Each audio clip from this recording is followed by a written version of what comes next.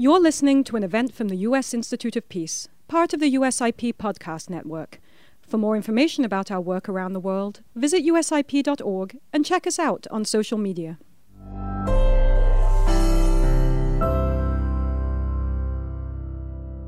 Good afternoon. We are privileged and honored today to welcome to the United States Institute of Peace former President of Estonia, Her Excellency Kersti Kaljulaid. My name is Lise Grande, and I am the head of USIP, which was founded by Congress in 1984 as a national, nonpartisan institute dedicated to helping prevent, mitigate, and resolve violent conflict abroad. Since February, the world has witnessed an assault on the sovereignty and people of Ukraine. Russia, a founding member of the United Nations and permanent member of the UN Security Council, has launched a war of aggression under false pretenses at the expense of a system of global peace and security that it itself helped to establish more than 70 years ago. The attack has created a fundamental shift in European, transatlantic, and global security. As we enter a new era of instability around the globe, all of us are looking to experienced leaders and institutions to bolster peace and security efforts around the world. Since restoring its independence in 1991, Estonia has been a leader in fostering strong transatlantic cooperation and guaranteeing European security. As a member of both the European Union and NATO since 2004, the country has been at the forefront of efforts to address emerging security challenges. President Kaljulaid was elected president in 2016, having previously served as a member of the European Court of Auditors. She was the first woman to be elected president, and under her leadership, Estonia played a leading role in European and global security. We welcome everyone to this important discussion and invite people who are watching to join the conversation by asking questions through the event page on the Institute's webpage or by engaging on social media using the hashtag KaljulaidUSIP. Madam President, we are honored to have you with us today. We invite you to the floor. Thank you. Thank you for the opportunity to talk to you here in the Institute of Peace at this time of war. War in Europe, war between the free world and the other world of tyranny. Make no mistake of that, this war is about freedom. It is the war started by those people who do not even believe of the free will of the people to live as the UN Charter of Human Rights has promised all people should live. It was started by a regime who, as you already said, promised but did not respect its own promises to not force the borders of any independent nation or limit the freedom of choice of any nation in its quest for peace, prosperity, and partnerships, who went as far as to promise specifically and in the spirit of Helsinki agreements by Budapest Memorandum security to a country it is now destroying. Aggression in Ukraine is therefore not only a war against Ukraine. It was started in defiance of every aspect of international rules-based world order. It is the war, therefore, against such an order. It was started to stop Ukraine being part of the strongest democratic partnerships ever built, the European Union and NATO. And it didn't start in February.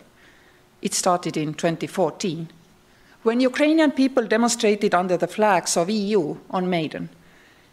It is the war fought to break that will then demonstrated by the people of Ukraine.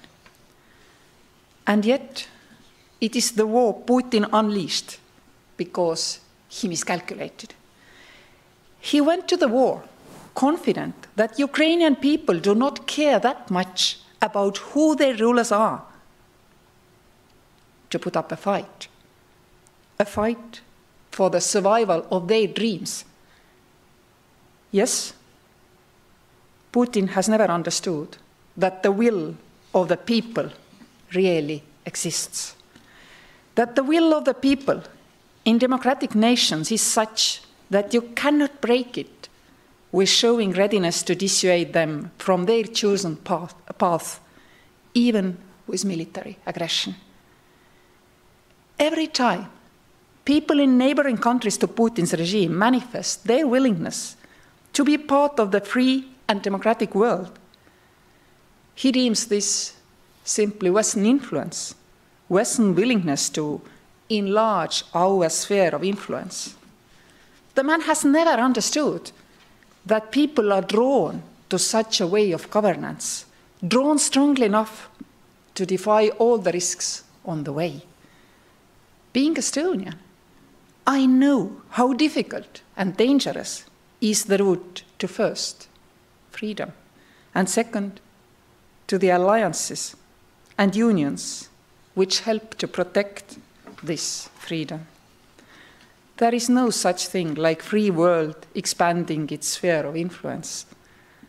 The free world simply has so strong pull that nations are ready to take high risks or fight for the right to belong. And yet, while Putin does not even believe that free people have their own will and that they are not to be made pawns in the chess game of antagonistic worldviews, he is out to break that will. The Orwellian world of killing people for exercising their right to decide their own future, while not even believing people have the ability to figure out what their dreams are by democratic process. That is what Putin's worldview truly is. That is what his fatal miscalculation is. And unfortunately, not only his. I have heard skeptical voices before February 24th from our side too. Will they fight? Yes, they do. Why they fight? Because we failed. We failed to see Georgian War 2008 for what it was. We failed to see Crimean occupation for what it was. Yes, Ukrainians could have done better at reforming their country, building independent institutions and generating level playing field for business development.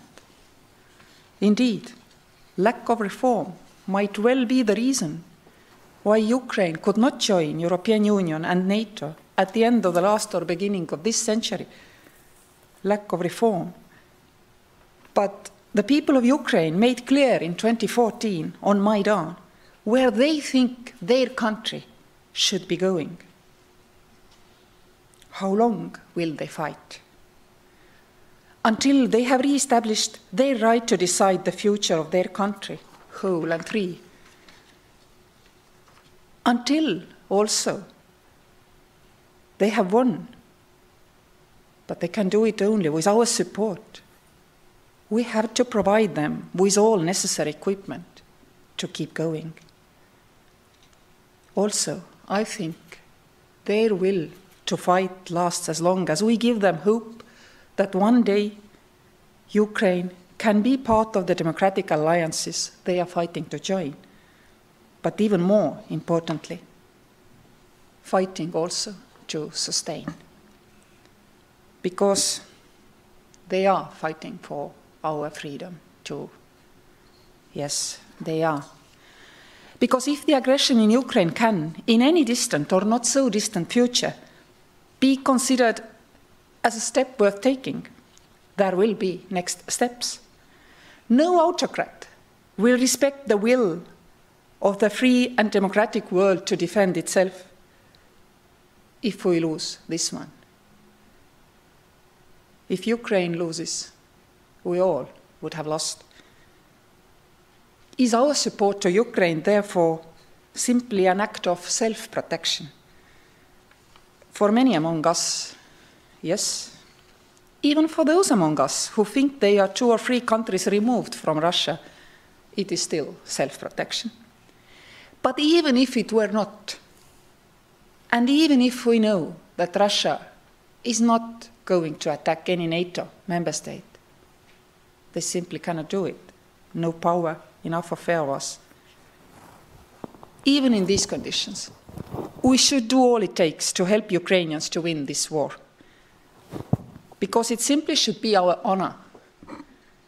Because people sincerely believing in value of democratic freedom should always support the other people who want it for themselves too. Article 5 of NATO is not about self-preservation of all NATO members. It is not only about the security guarantee which holds if we make sure it is never tried, tested, and found lacking in any member state. It is also about doing the decent thing. And as such, supporting Ukraine is also doing the decent thing. Not much is demanded from us actually today. Military support, resources to keep going, and a promise to keep up fighting morale. A promise that at least EU one day will take in Ukraine and help its people to sustain democracy, build the rule of law, and achieve long-lasting peace and prosperity. The war will end one day. And it will end when Ukrainian people have achieved what they are fighting for, the right to decide their future alliances themselves. Where will Ukrainian borders be then? I will not speculate. Where will Russian regime be by that time? I will also not speculate. In the perfect world, of course, Ukrainian win will topple Russian regime and all will live happily ever after. But we are not living in a fairy tale. When Ukrainian people stop and negotiate, or are forced to stop and negotiate, the war Ukrainians are fighting for the whole free world might not be over. Most likely, it will not be. Will we then put freedom ahead of air conditioning or heating the houses in Europe? That is what I am most afraid of. We cannot hope Ukraine alone will fight this fight between the free world and totalitarianism to the end. They will probably stop, having given themselves a right to continue as an independent state, and us the time to prepare for the future acts of this war. And then the ball is in our hands. And this is my worry. Do we realize it is? And do we realize what is at stake? Or will we fall back into our old ways of discussing appeasement, painting Putin out of corner, finding excuses to continue with doing business and removing sanctions? I am a mother of 3 sons, already or soon at the age to serve, if necessary. I am looking at the future through the eyes of the Ukrainian mothers or the sons serving today. And I know that mine would have to do the same one day if we are weak, if we do not recognize that the war must continue with economic means, making sure the democracies of this world stop enriching menacing autocracies of this world. It is my obligation to stand here to say to you, once cannons are quiet, it gets tougher for the politicians of the free world. But we must explain to our electorates that the fight must continue. Sanctions must stay in place. It is long-term, painful. It will demand a lot of strategic patience. But we have to be through it, not knowing when we finally are through with it. Because dictatorships must learn by seeing. We are able to be patient, accept economic pain, and stick together for the free world, even through considerable hardships. Because if we fail, the worst is to come. Where from? Russia or elsewhere is actually irrelevant.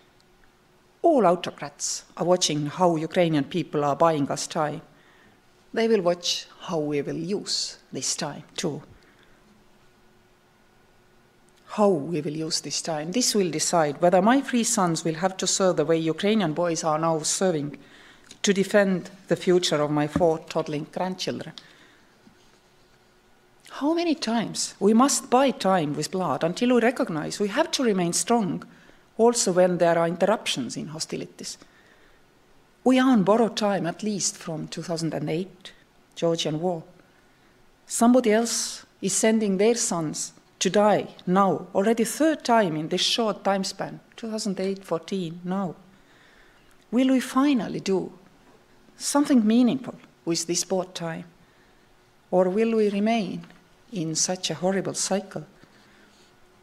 It is for us, the politicians of the free world, to decide. President Biden has said there will have to be a long-term position on sanctions. Prime Minister Draghi has said the choice is indeed peace or air conditioning. Welcome frankness, starting to define our resolve. And we need more of that resolve.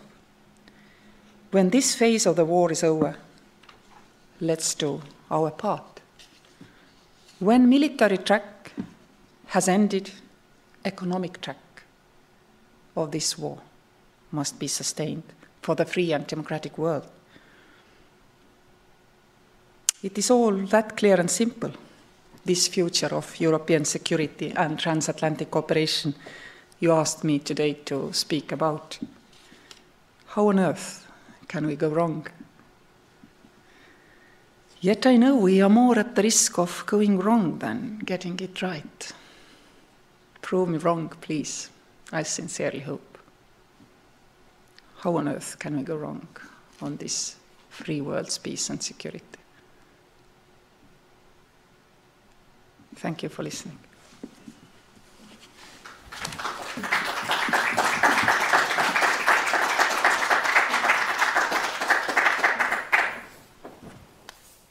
Madam President, thank you for an important and riveting speech.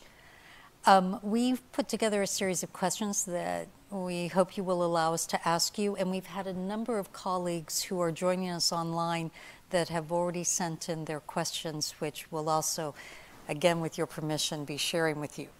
The first set of questions that we have relate to a theme that you were developing throughout your speech. And it's about the impact of Russia's invasion in Ukraine on peace and security throughout Europe, indeed throughout the globe.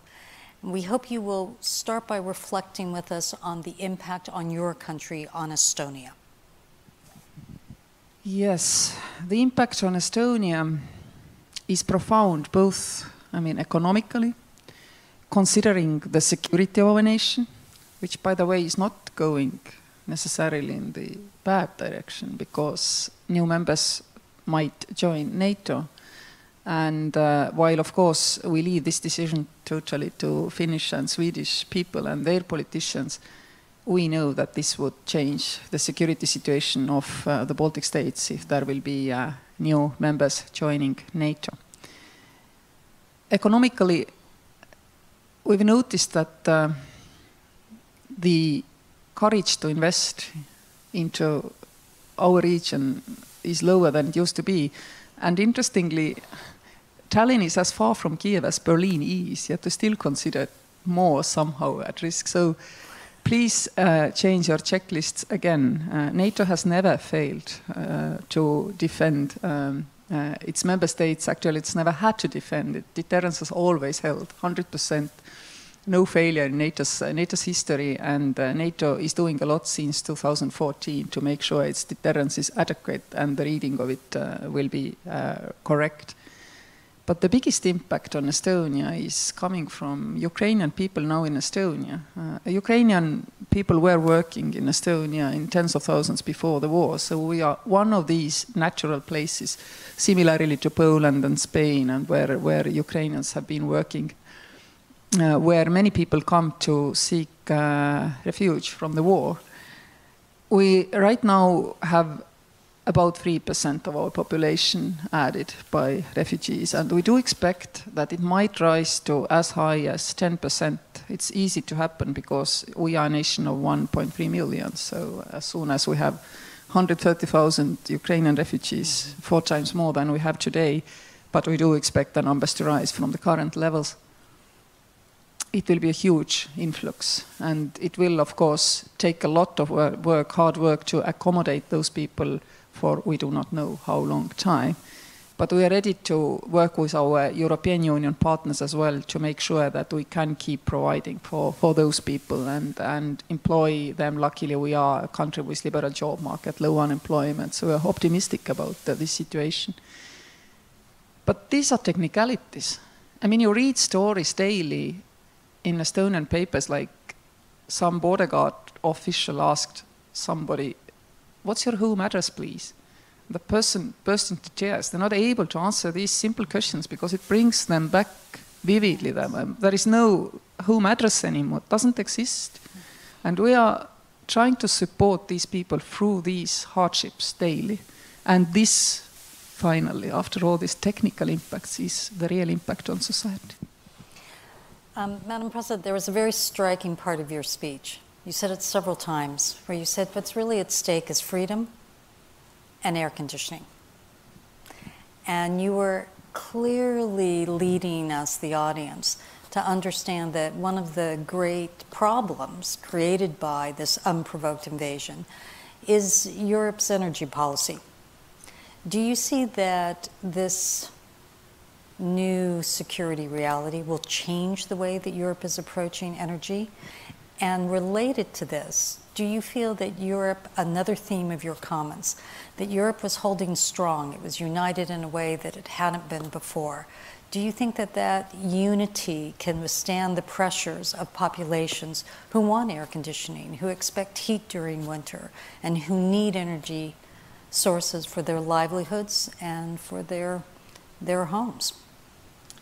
Well, obviously something has shifted in Europe because I was citing Mario Draghi. He definitely comes from a big Italian country currently struggling with high dependence of Russian energy.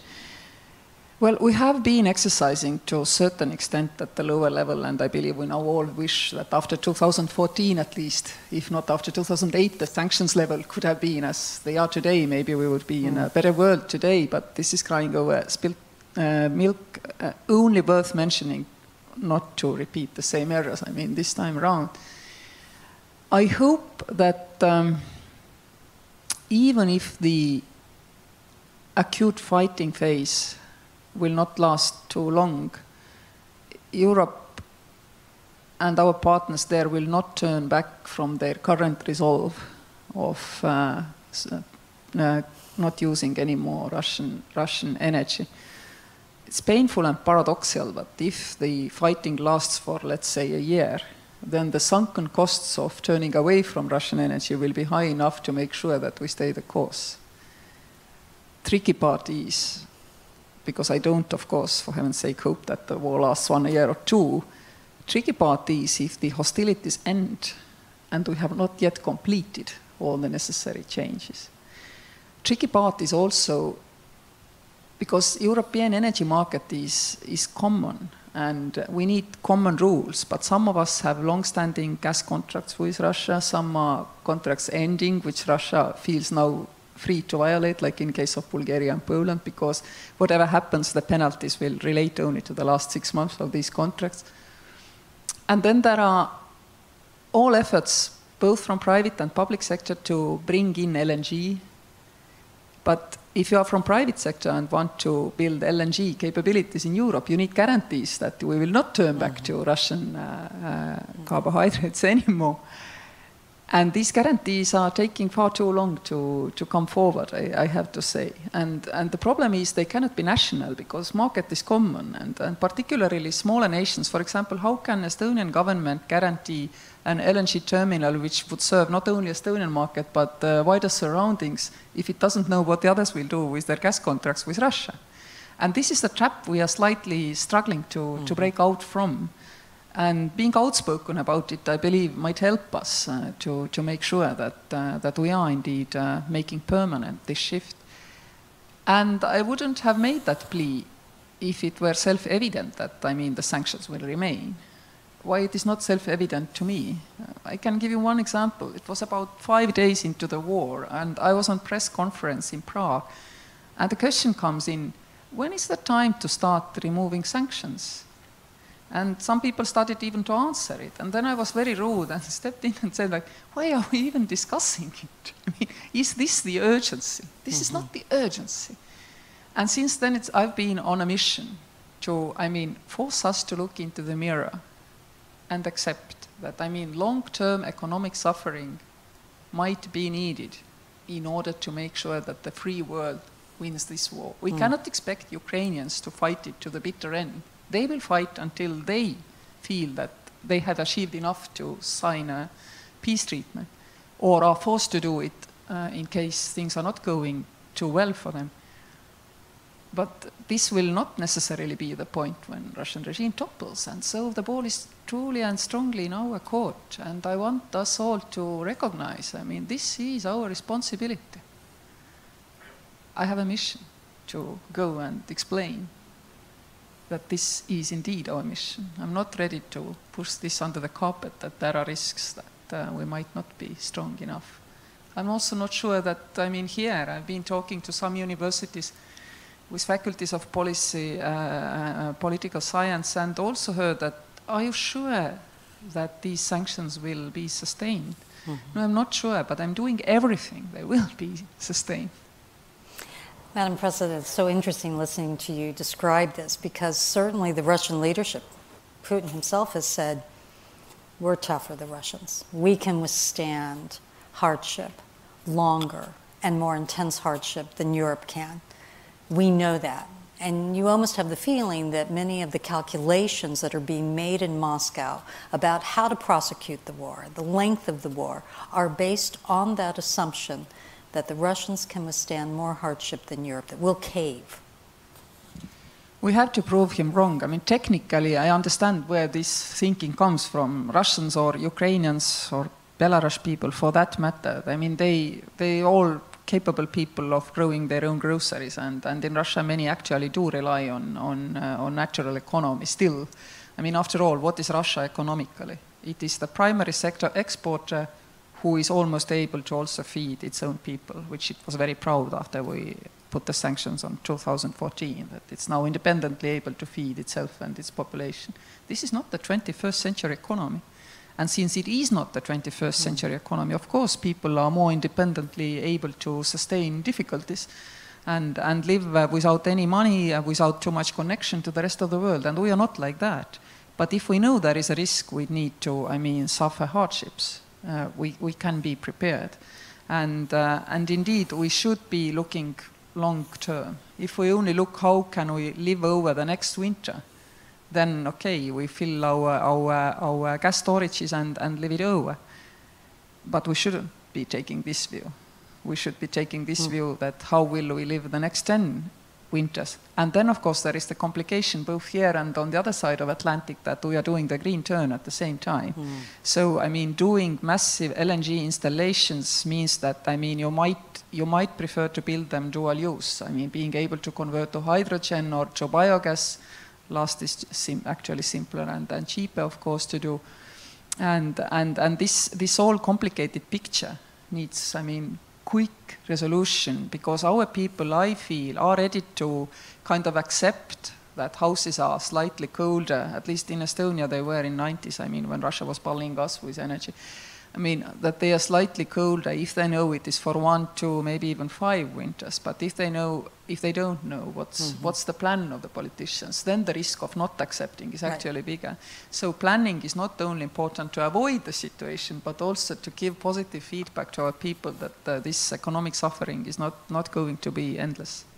When you look at the ways in which the transatlantic alliance is pushing back on Russia, sanctions, massive flows of weapons, support to the refugees, promises for reconstruction.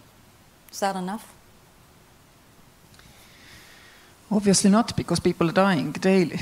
But we do what best we can. And I also sometimes understand, I mean, disappointed words and vocabulary from Ukrainian diplomats and politicians, because these big ships take so long time sometimes to turn. I myself think that indeed, I mean, Estonia could start from before the war started already to deliver things which Ukrainians were sure they could use in case, javelins and other things. Others started slightly later, and of course every day later means additional, I mean, people dying, and that's it's very, very painful. But the big ships luckily are turning, so I don't want to be too critical, too harsh, even if, of course, I mean, thinking of the scenes of Bucha and Mariupol, I mean, today, for example, in Tallinn, letters from a woman in Kharkiv, I believe, or was it Kherson, were read out in front of the Russian embassy about how they are surviving there and what are their hopes, dreams and worries. And it's incomprehensible for us, I mean, trying to be a woman in Ukraine today. But, you know, precisely because Russia has been so criminally hostile, aggressive against civilians, the last hope that, I mean, Ukrainian people could at one point accept occupation, peacefully try to kind of go on living, like, for example, after Soviet occupation in the Baltic states. I mean, finally somebody found some place, somehow shut up and put up with it. This is not going to happen. We have to understand that, and that means that we have to keep providing Ukraine with the weapons, keep building these weapons quicker if we need, and so on, because they are not stopping fighting. Mm-hmm. And it is for us to decide also how this fighting ends, with them nevertheless losing because we are not good enough in providing supplies, or them fighting to a hopefully better ending. It's our responsibility daily. Madam President, there's always an argument that goes on in situations where you have wars for which it's not clear how they will end. Should we take steps that will balance the interests of the aggressors? Should we build our war effort on the principles of international law and justice? Should we follow appeasement, or should we stand up? What's your take on the intentions of Russia, and what is the right policy, the right approach now? Interestingly, I don't even know whether this is true, but my former boss, Prime Minister Mart Laar from Estonia 1909 to 2002, told me that when Estonia was negotiating to get Russian troops removed from Estonia, then it was the Americans who taught, you have to be tough, this is the only language they speak. And we got them out by being relatively tough indeed, and I'm afraid it still holds true. Every sign from our side to seek appeasement or seek kind of, well, opportunities to help Putin paint himself out of the corner is understood as classic Western weakness on which this regime has been counting.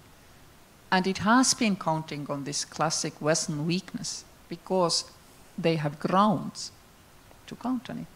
2008, I mean, we were slightly angered by part of Georgia occupation. 2011, I know for certain, I found an article. We were again arguing that there should be kind of visa liberalization between EU and Russia and so on.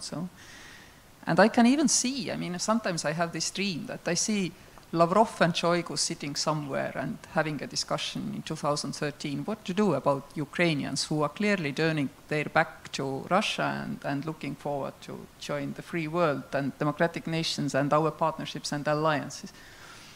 And of course, Shoigu would say, well, very easy. They turn their back, we bite their backside. We did this to Georgia, and look what the West did. The West dropped them like a hot potato. Nobody's talking anymore about Georgia within EU and NATO. And meanwhile, their democratic processes unraveled from this disappointment. Easy, let's do it. And then there would have been Lavrov saying like, well, it's closer to Europe. The sanctions might come. It could be that it is not blowing over so quickly. And they were both right. Yes, sanctions were there. It took more time to blow over. We have never recognized the occupation of Crimea and annexation to Russia. And so what? We taught them. So let's not repeat the same errors, please. Madam President, at the end of the conflict, do you see a role for Russia in European security? Obviously, of course. I mean, very often, Baltic states have been accused of kind of gloating over how Russia has turned out after the collapse of the Soviet Union. This is not true. The biggest geopolitical disappointment of us, everybody knows what is Putin's, but ours is that Russia, which we honestly expected, when we regained independence, we honestly did expect it will be a country exactly like us. There is no reason why it shouldn't be. It's a country of educated people, a country which is, I mean, very similar to us. But it all went wrong. Mm-hmm. If it all goes right again, then obviously, I mean, I still dream of Russia having really good partnership with European Union. It will also help with a lot of former Soviet republics to democratize and build stronger economic and political alliances. So obviously this is our dream. How we could, I mean, see this happen? Well, history has a way of opening windows of opportunity, and Russian people, of course, have their role to play in this, using then this window of opportunity. Like Ukrainian people are now trying to save the last kind of window of opportunity for them, which they didn't use in 90s. I mean, we don't know how the history will turn, but we have to be ready in case there are signs that things might go actually right also in Russia, to come in with support for civil society. And today we can prepare for that. We can support Russian civil society. Estonia has always been accepting Russian students to our universities. Our oldest university has a college at the border town of Narva, precisely because we want Russian young people to come and see what does it mean to live in a free country where you are not punished for your opinion on anything. Madam President, there's been an argument, of course, in Europe that the whole aim of much policy in the last 2 decades has been to establish an economic set of links and relationships with Russia that would promote and over time ensure security. But it seems that hasn't worked. What's gone wrong? We've also thought that opening up to the world economically and economic prosperity, for example, will make China look a lot more like we do. Yes. But unfortunately, this is not the case. We cannot change, and I think we shouldn't change, regimes from, outside. This should never be our aim. But on the other hand, we should also be clear with which kind of relations we do trust. Countries living under autocratic regimes. For example, I'm thinking of this century's intertwined world, and trusted connectivity, for example, is extremely important. If we live in the time where there is Internet of Things, we have to be sure that all our grids and networks are solely under the control of free and democratic nations, even if countries which look different, which are living under different political regimes, might be pretty good at providing us with gadgets. I think we need to learn this lesson. How it will all end, some people say, but these autocratic regimes are more efficient in allocating resources for technology development. I totally disagree, frankly speaking.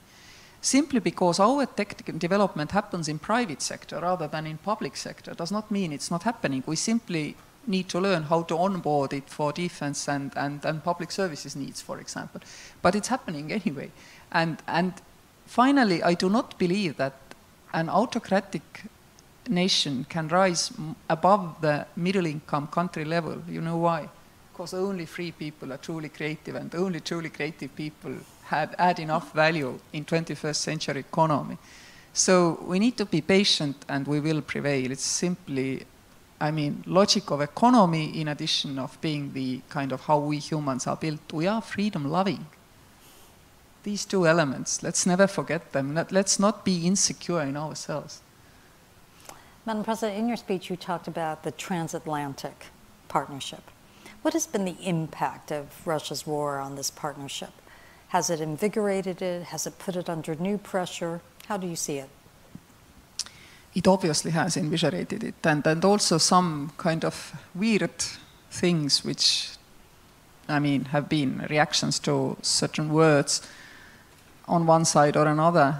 I mean, for me, it was, for example, great mystery. I mean, US was long demanding Europe to do something about being able to defend itself and take care of its own surroundings. And then there comes an European politician and says we need to be strategically more autonomous, by which he meant that we should be able to go and have an operation in Libya if needed without immediately calling to US. And then the other side is offended by it. I mean, I'm a deeply rational person, and I never got it. And I think these kind of things, at least, are now totally erased from our relationship. So we work together to make sure that we prevail quicker rather than in a longer perspective. Because, as I said, I'm sure a long perspective is guaranteed for us. Question is how quickly we achieve more security to our people.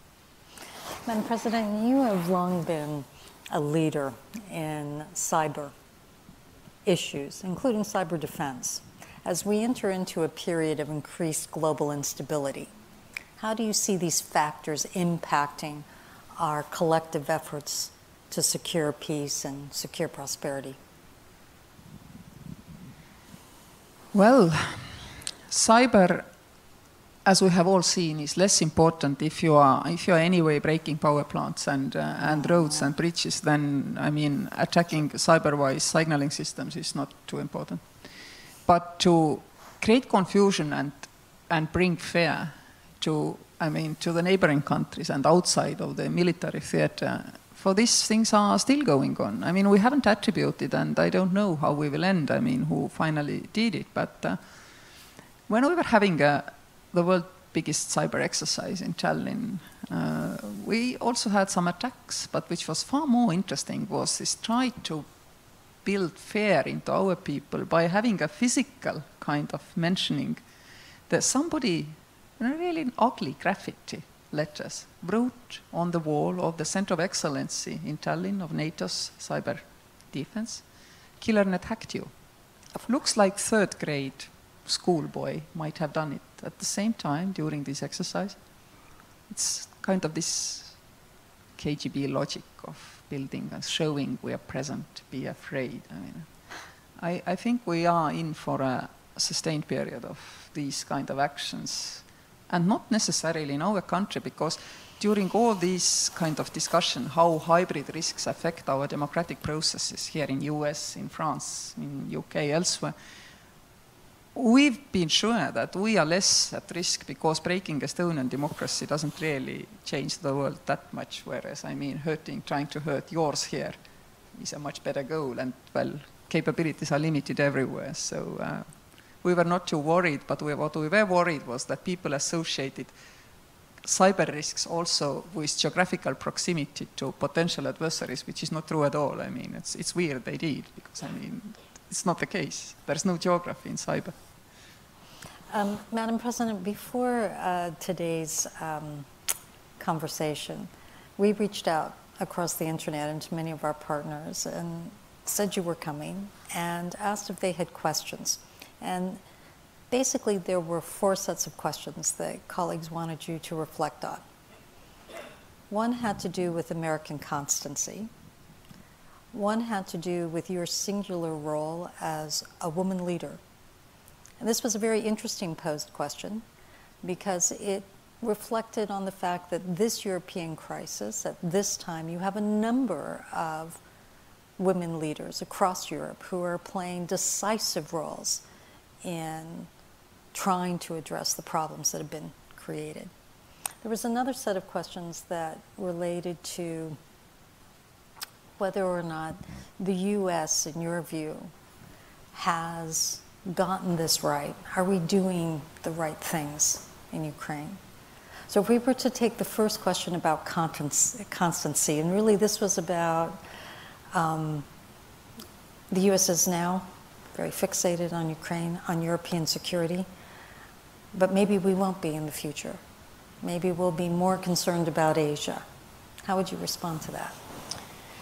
I think we have factored in that you have to be and will be more interested in Asia. What does it mean for us in Europe? Of course, it means that we have to be more self-sufficient in making sure that our regional risks are handled by ourselves. And by this, I don't only mean Eastern risks. We also have, to look at the South and elsewhere. And we are out of this kind of comfort zone where we were on the other side of the Iron Curtain. But Western Europe had it very comfortable during the Cold War time. Our regional risk, or their regional risk at that time, coincided with the global risk. Yes, that's right. It's not the case anymore. I mean, whoever runs whichever country, whichever words are used about it, 2% the most important, or strategic autonomy, or whatever. Finally, they are all expressions, saying out loud, we have to be responsible for our regional risks and then see how we can contribute and work together in a transatlantic format to make sure that we first understand and then also are able to cover and withstand the risks which are global. Sounds pretty simple. Everybody has their own role, indeed. Situations shifted. But, our partnership, if anything, I feel, is expanding. We are now talking certainly more about the worries of Quad countries, for example, also in my country. We are trying to understand South Korean worries and risks and so on, so on. So first, take care of your own surroundings and then lend a helping hand if you can. The question about has the U.S. gotten our approach to Ukraine and to Europe right? Are there things we should be doing instead? Definitely, you have gotten it right. And I'm sure Ukrainians would also add, but keep doing more of the same thing. And then, Madam President, on the question of being a woman leader and the role of women leaders now in Europe. Yes, today in the morning I heard a great colleague from Kosovo, Vjosa Osmani, to say exactly the same sentence I've been saying for now close to 6 years to when asked about women in leadership. Children in Estonia or in Kosovo, for that matter, girls particularly, never ask this question, can I be a president? Because for them, this is a matter of fact that you can. Children in kindergarten, they're drawing president in the dress, then they know can be a woman, they can be the president. Right. I think that's the biggest impact of being a female leader has on our own country. I don't believe in the specific characteristics that women as a group do something differently than men as a group. But I do believe that, women's worldview is 50% of the global worldview, and as many good ideas as come into the male heads, definitely come into the female heads, which means that, both sides need to be equally represented to make sure we take the best decisions. It's that simple, arithmetic almost, to keep all emotion out of it, because, female politicians, at least in my country, are very often accused of being emotional. I'm not. And then a final question, Madam President. If Russia were to prevail in Ukraine, what would that mean for Ukraine, for Europe, for all of us? Citing Ukrainians, if they stop fighting, there is no more Ukraine. So that's their own assessment, and I agree with them. At least not the Ukraine free and democratic with European aspiration, as their people demonstrated in 2014. That's what the people of Ukraine really want. And for us, as I said, all autocracies are watching. Mm-hmm. Whether the free world and democratic process can deliver swift and quick responses. Because, it's kind of natural, and in one way you understand yourself that the leaders can only run as quickly as people understand why they're running and where they're running. And this kind of makes a certain lag into our political processes to be kind of almost inevitable. And it takes a really strong influence, like the war in Ukraine, to radically cut this tie. But I believe, I'm a hopeless optimist, I believe that we can learn also from that, and to explain to our people that sometimes we are going to act before they understand. We come back, explain, they can hold us next elections accountable anyway, and this way we will prevail. I am quite sure that finally we will do the right thing. But if Russia has any feeling that it has had any gains from this war, then we just will be sitting back and preparing for the next act. This must not happen. Madam President, it's been a privilege to have you with us. Thank you for describing the many important dynamics in Europe and for framing the core issues of this conflict so clearly so that it's obvious to all of us what needs to be done. Thank you. Thank you all. Thank you for listening to this event. If you'd like to listen to more events or explore our other podcasts, visit usip.org/podcasts.